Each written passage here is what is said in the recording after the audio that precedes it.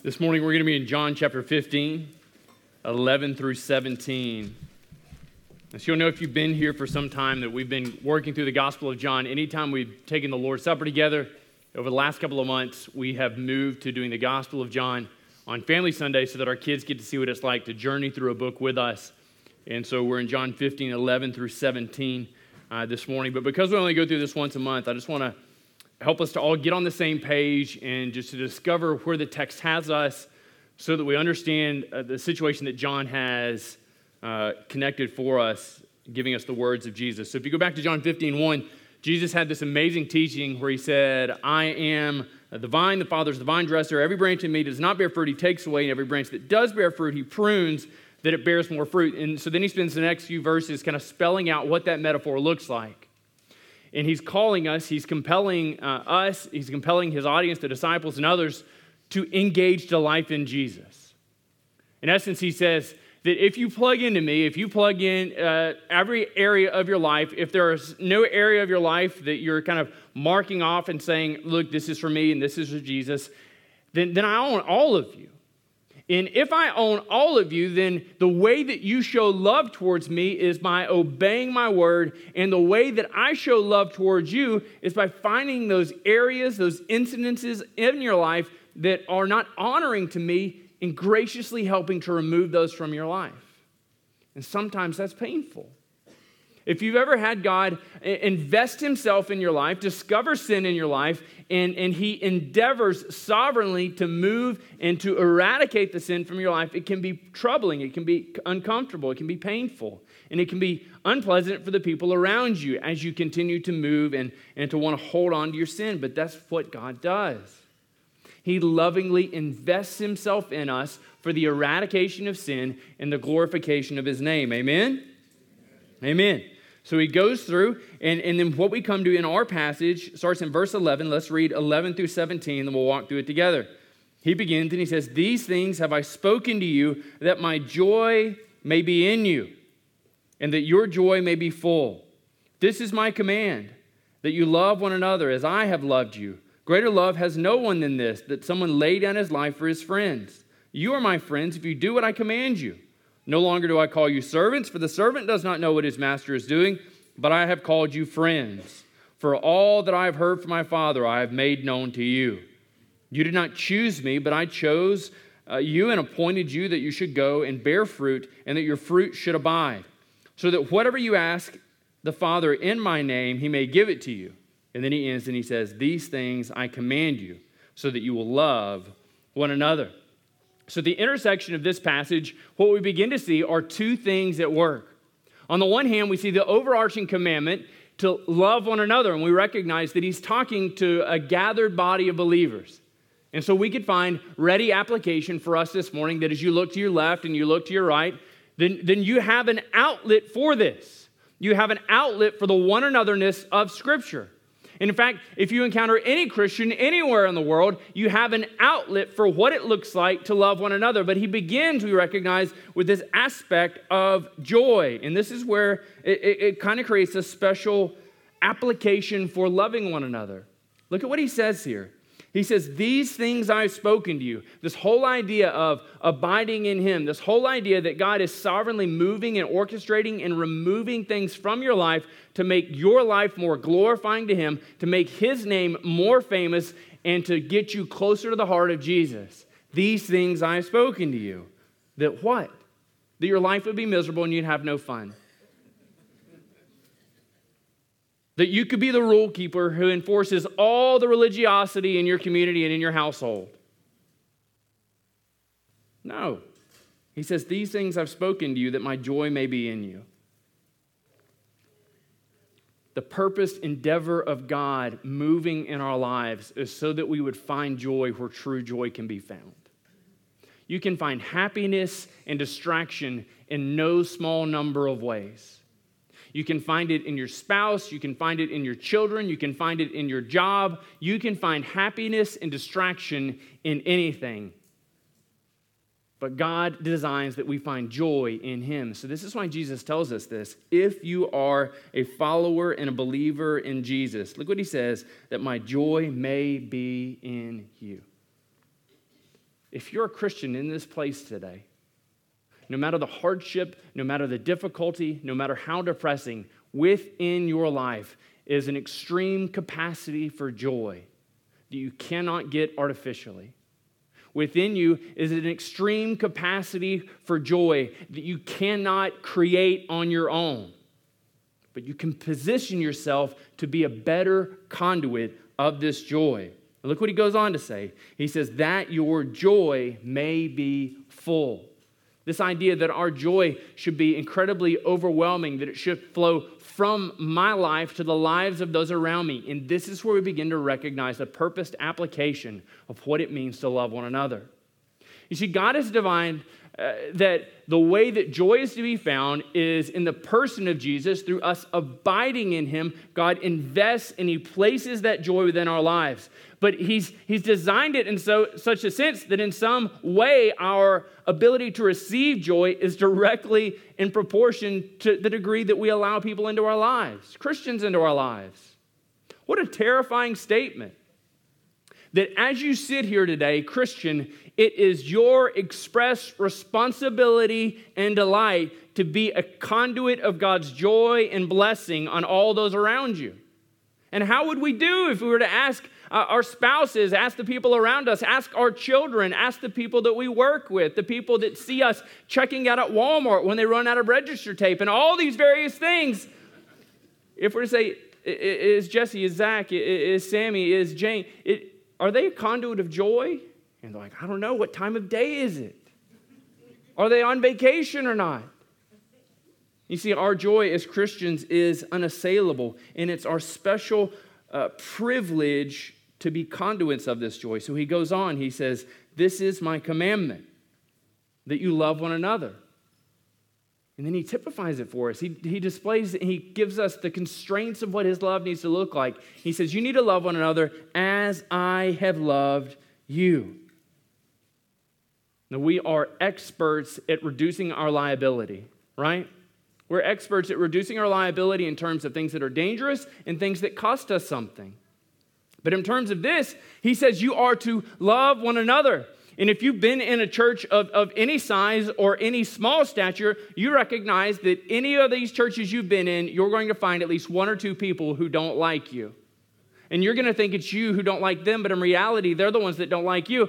But this is what it is to be with other people, because some of us have personalities that if we're going to sum it up, we would just say that they're frustrating. They're not kind. They're not much fun to be around. And you know that people feel the same way about you. You may think you're the most delightful person and nobody could possibly have anything against you. Give it time. Give it exposure. Each of us, if we were to take turns coming on the stage and our souls could bear the honest unloading of people in this room, we would depart in tears, say, what is it about me particularly that you don't like? Oh, that's enough. I'm done. Right? But even within the confines of this and all of these various relationships and how incredibly difficult it is to be invested in other people and to allow other people to invest in you, because it requires terrific vulnerability on this way and it requires terrific vulnerability going that way. That it's within the confines of all of these various difficult relationships and disappointments and heartbreak and some hapless nitwits in the mix, that all of these people is the locus for loving one another. And what are the constraints that we're allowed to place on this love? We recognize that Jesus nails us to the wall. He says, love one another as I have loved you. Love one another as I have loved you. In Romans 5 and 6 through 8, we read these words, I just want you to get a sense of just how much God has loved you. He says, for while we were still weak, at the right time, Christ died for the ungodly. For one will scarcely die for a righteous person, though perhaps for a good person one would dare even to die. But God shows his love for us, even that while we were still sinners, Christ died for us. So when you begin to think of in terms of what does it look like for me to love those around me? And who do I find to be a suitable application for this love? I mean, you got to kind of move through and try and find people that we just mesh better with, and people that I understand your worldview, I understand your political view, I understand where you live, and I understand your background, I understand your level of education, and so I find you to be a person suitable to receive my outpouring of love. But we're challenged when we begin to look at Jesus' words and Jesus' demonstration there in Romans 5. Listen to this. If God's love was poured out on us like we pour out our love on those around us, we would be enfeebled and headed straight for hell. Because they're incredibly picky on who's deserving to receive our love. We're incredibly choosy and bigoted and hateful in determining who's worthy to receive our forgiveness, and that has a lot to do with the way we love. Our time of day, we value their opinions even though they're so incredibly stupid. But he calls us out and he says, love one another. And I want you to see the amazing thing here in this tense shift here, back over in John. He says, love one another as I have loved you. Now, Jesus is first speaking of this to the disciples. They're kind of looking at it and they're thinking, love one another as I have loved you. Okay, so he's constantly explaining the parables to us, even though we didn't get it, and he let us be a part of the cool crowd and in the in group, and he kind of kept us moving along, heading in the right direction. But of course, as we read this, we recognize that the most supreme way God has loved us is in the giving of the Son, and giving us the capacity to receive his love in the shedding of the Son's blood. But look at where he's continuing to go. Greater love has no one than this, that someone lay down his life for his friends. And we begin to recognize there is no way around this. There's no way to find this love somehow diminished or made easy or more easily digestible. Right after Pentecost, and what we see in Acts 4 is everybody is sharing all their possessions. It never entered into anyone's mind that there could be stuff that is mine and stuff that is yours. It was all the stuff is ours. This is the only time socialism actually worked. And so what we see is they're going in and they're sharing all this stuff together, but it enters into the mind of two people, Ananias and Sapphira. They look at it and say, all right, now hold on a second. What if it looked like we were giving everything? Nobody has to know. So Ananias leads over to Sapphira. He says, check this out. Everybody's caught up in the wash of sharing all their stuff, and we can be a part of that same group. Sapphira says, I knew I married you for your brains and that field, and now we get the money. And so they go and they concoct this ridiculous plan that they can look like they love everyone else. They can look like they sacrifice like everyone else. But it doesn't really cost them everything. And the unfortunate tale you can read out in Acts 5. They go all the way up to the disciples and they say, look what we've given.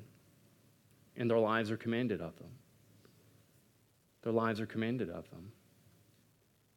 The reality is we look down at each and every one of our lives and we inspect our hearts. And we know that there are areas where we're not loving those around us. We know that there are people who we kind of shield ourselves against because they're going to be the needy people that need that deep, long, these conversations that just never end. And this is the 47th time I've talked to you about this. I didn't count it first, but then I was just started thinking, is she really going to hit 50? Oh my goodness, we're at 47. She's going to hit 50 before the week's out. But this is what God has given us. And in that moment, when your brother or sister comes to you, you have an opportunity to show them the joy of the Lord. And the great thing is, you can do this. Not because you can sit there and think about your favorite TV show or hum a song, or you know they're not going to ask very many questions, or you know the answers to their questions, so you programmatically know and say, oh yeah. Oh, that's so sad. Oh, no, so glad. So sad that I wasn't glad earlier. Love that chicken at Popeyes. Oh, I said that one out loud. I say, I wish just go get some Popeyes chicken when you're done. When we're done dealing with your issues and your heartbreak here. But in those moments when people come to us, man, do you know how much it takes for somebody to come to you and to bare their heart? You have this terrific privilege in that moment to pray to God and say, God, allow my life right now to be a cause of joy for this person who's experiencing heartbreak. God, you've given to me fullness of joy. Allow the joy overflowing in my life right now to flow into their life through the love that I'm showing to them. And it's going to be a sacrifice, and it's going to be difficult, but this is what church is. We have this mistaken assumption that church is keeping all the people headed in the right direction at the same time, and that's a lot of it. But if that's your approach to church, you might as well start herding cats because it's impossible. But what we can actually endeavor to do, and we're spiritually set up and given the capacity, the direction, and we're outfitted and designed for, is loving one another. And when we don't love one another, we're engaging in a practice that's disingenuous to the whole creation of church, the whole fostering of us together, the dividing of lines and denominations and fellowships and times of services and all these various things are the constraints we put in to make this thing more palatable and easier for all of us to engage in. But the thing that continually makes it stink, the thing that continually makes it difficult is all of us being in the same room. It makes it hard. It makes it so incredibly difficult.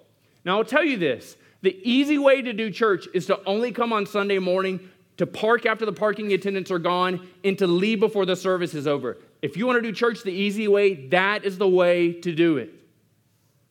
But that's not what Scripture calls us to. And I'm not going to stand in the hall to see who leaves early, although that would be a neat application. But what we see in this is if we're going to be true to what church calls us to be, we have to be invested in the lives of our fellowship. Get to know people. Let them get to know you. Let the messiness of their life spill over onto yours, and let the facade of the perfect life fall down around you as the messiness of your life spills onto them. We have to love one another. Jesus goes on, and I want you to notice this. He calls them friends 3 times. He says, a greater love than this has no one, that he lays down his life for his friends. You are my friends if you do what I command you.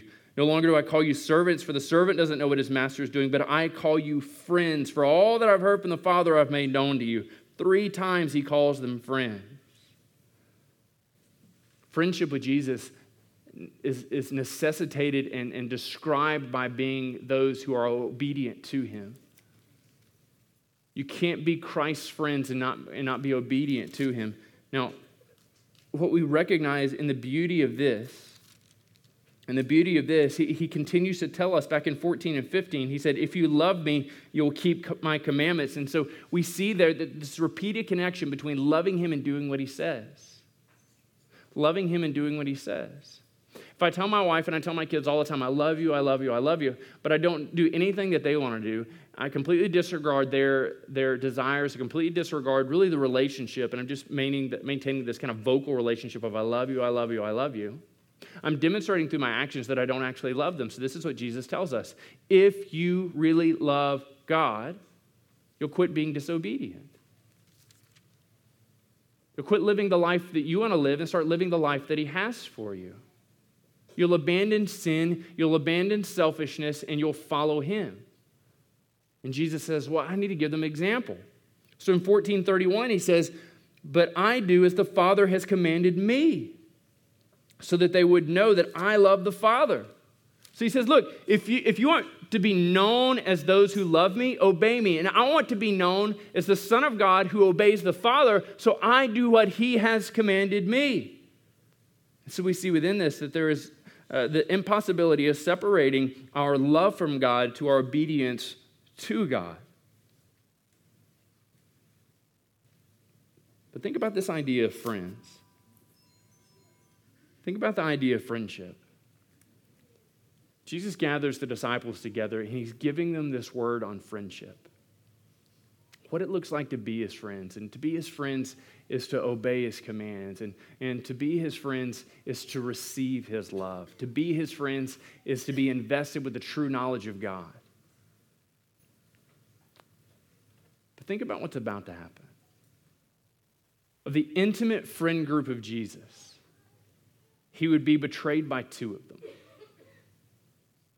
The intimate friend group of Jesus, the people that he's repeatedly referred to as friend, we've got this guy Judas, who within the span of a day or so from this writing would turn Jesus over to the Roman authorities. And Jesus looks at him with all love and intensity. In chapter 13, he washes his feet and he loves him. The whole time knowing the depravity and the brokenness and the selfishness and the traitorousness caught up in Judas' heart. Let's think about Peter. Peter is so incredibly exuberant. Like he's just always the first one to jump in. Not always the first one to say the right thing, but he's always the first one to say something. Peter's so incredibly sure that he'll be with Jesus all the way to the end. So Jesus looks at Peter. He loves Peter and calls him friend. Then he knows that within just a short while, Peter is going to deny him 3 times. Think about the beauty of that word, friend. That today as God sees you and he sees the disappointment that you recognize your life to be, or you see your life as, you see the sin in your life, you see your inability to stay headed in the right direction, all the things you struggle with. That through the shed blood of Jesus today, God looks out at you and he calls you friend. In spite of your failures, covering your failures.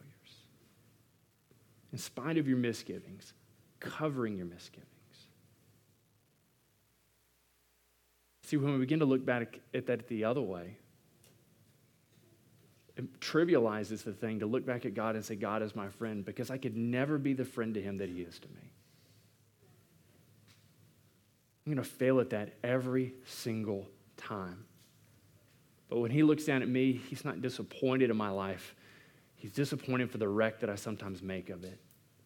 Because he knows the beauty and purpose that he has for it. And he calls me back into this relationship over and over and over again. And each time he says, friend, welcome home.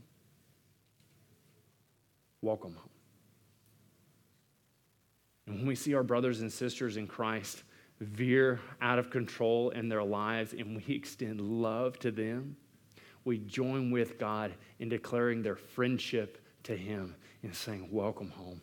Come on back. Don't stay out too long. Come back and experience the joy and forgiveness that is yours and it's overflowing and has visited you in the person of Jesus in his sacrificial death, but is being communicated to you even now in one he also calls friend. Let's look at 16. You get down to 16, he says, you didn't choose me, but I chose you and appointed you that you should go and bear fruit and that your fruit should abide. We see a twin purpose in 16. He connects it. He says, so that whatever you ask in my Father's name, he may give to you. It's this amazing purpose that in the providence of God and in the sovereignty of God, he chose us. And when did he choose us? According to Romans 5 and elsewhere, he chose us when we were so incredibly disinterested in him. He chose us in our sin. He chose us in our apathy. He chose us in our brokenness. He chose us being completely disinterested and dispassionate. He chose us cursing his name. He chose us walking away. And in those moments, he chose you and declared you to be his friend, and he appointed you into a purpose. See, he didn't just choose you and place you on this island of segregation and secrecy and security. But God has chosen you, and he has appointed you, and he has given you a special purpose. And look what it is. It's that you go and bear fruit, and that your fruit should abide.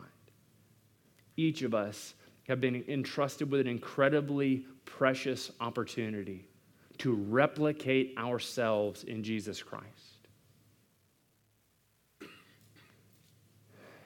If I am a good person, and I exhibit Christian fruit over the span of my lifetime, but I do not replicate myself, my fruit will fail. Maybe my kids or my grandkids at my funeral would say, he was such a good man. But if I have not invested myself in the lives of those around me by loving them and pointing them to Jesus, my fruit is temporary. I can be the nicest person you've ever met. But if I'm not replicating myself first within the lives of my children and pointing them consistently, repetitively to Jesus and showing them when I fail and what it looks like for the grace of God to move in and to redeem me so that they might be those who grow up not expecting to be perfect, but expecting and longing to be repeatedly redeemed and forgiven. If I'm not doing that, then I fail. But if I'm doing that only in the lives of my kids and only in the lives of my family and only in the lives of those who are easy, then I'm cheapening the forgiveness of God. When you think about the sphere of influence God has given you, at school, at home, in any extracurricular event that he's given you, the hobbies, the interests, all the various places he's going to carry you. You're contesting the value of your home to try and lower your taxes. Man, that is an opportunity to be joyous in a moment that is incredibly tense, and that is an opportunity to invest yourselves in the life of someone for whom Christ died. We need to be intentional and desirous that we would be replicating ourselves, not making copies of ourselves, but making copies of Jesus. We want to bear fruit that will last. And so that's why Jesus shows us that our prayer is directly tied to this.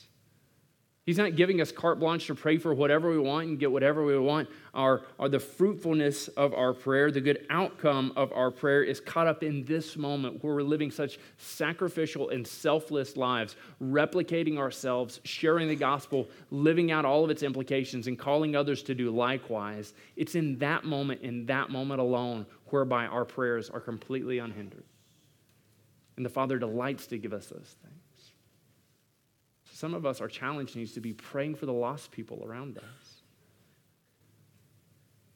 Praying for the lost people around us that God would come in and that he would invade their hearts, that he would change their lives. Their lives aren't problems looking for solutions. They are people in need of a Savior. And God has placed you, friend, God has placed you within their lives to communicate his saving, transforming message. God has placed you in your neighborhood. God has placed you at your job. God has given you insecurities and victory. God has tailor-made your life to be the perfect conduit of the saving message of Jesus Christ to someone who desperately needs to hear it. He calls you friend. And he wants you to be a friend to those you encounter. So he comes and he wraps up here in verse 17. He says, "These things I command you so that you will love one another." We're commanded to be aware of the joy that God has given inside of us so that we would love one another. We're commanded to reflect upon the sacrifice of the Son so that we would love one another. We're commanded to recognize all of these things so that we wouldn't well up in pride and be overwhelmed at our own ability. But we would be so humbled by the goodness of God that in the goodness of God, he gives us an opportunity to produce joy in the lives of those around us. And in the goodness of God, he gives us an opportunity to produce life in those around us. Fruit that will abide and fruit that will last forever. Amen? Amen. Let me pray for us as we're preparing to transition to take the Lord's Supper together.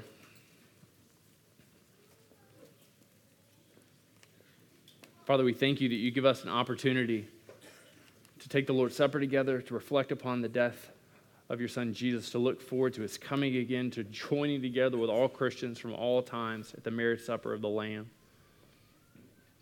and drinking from that cup, that joyous cup. And so, God, I want to pray this morning for us that we would be those who love one another, that we would be those who delight in being loved by the people that you have deemed to be friend. Lord, help us to walk in faithfulness to you. And God, as we have opportunity to pause and to reflect on your sacrifice, I pray that we would be compelled to focus upon how great a love that is poured out for us. That while we were still weak, Christ died for us.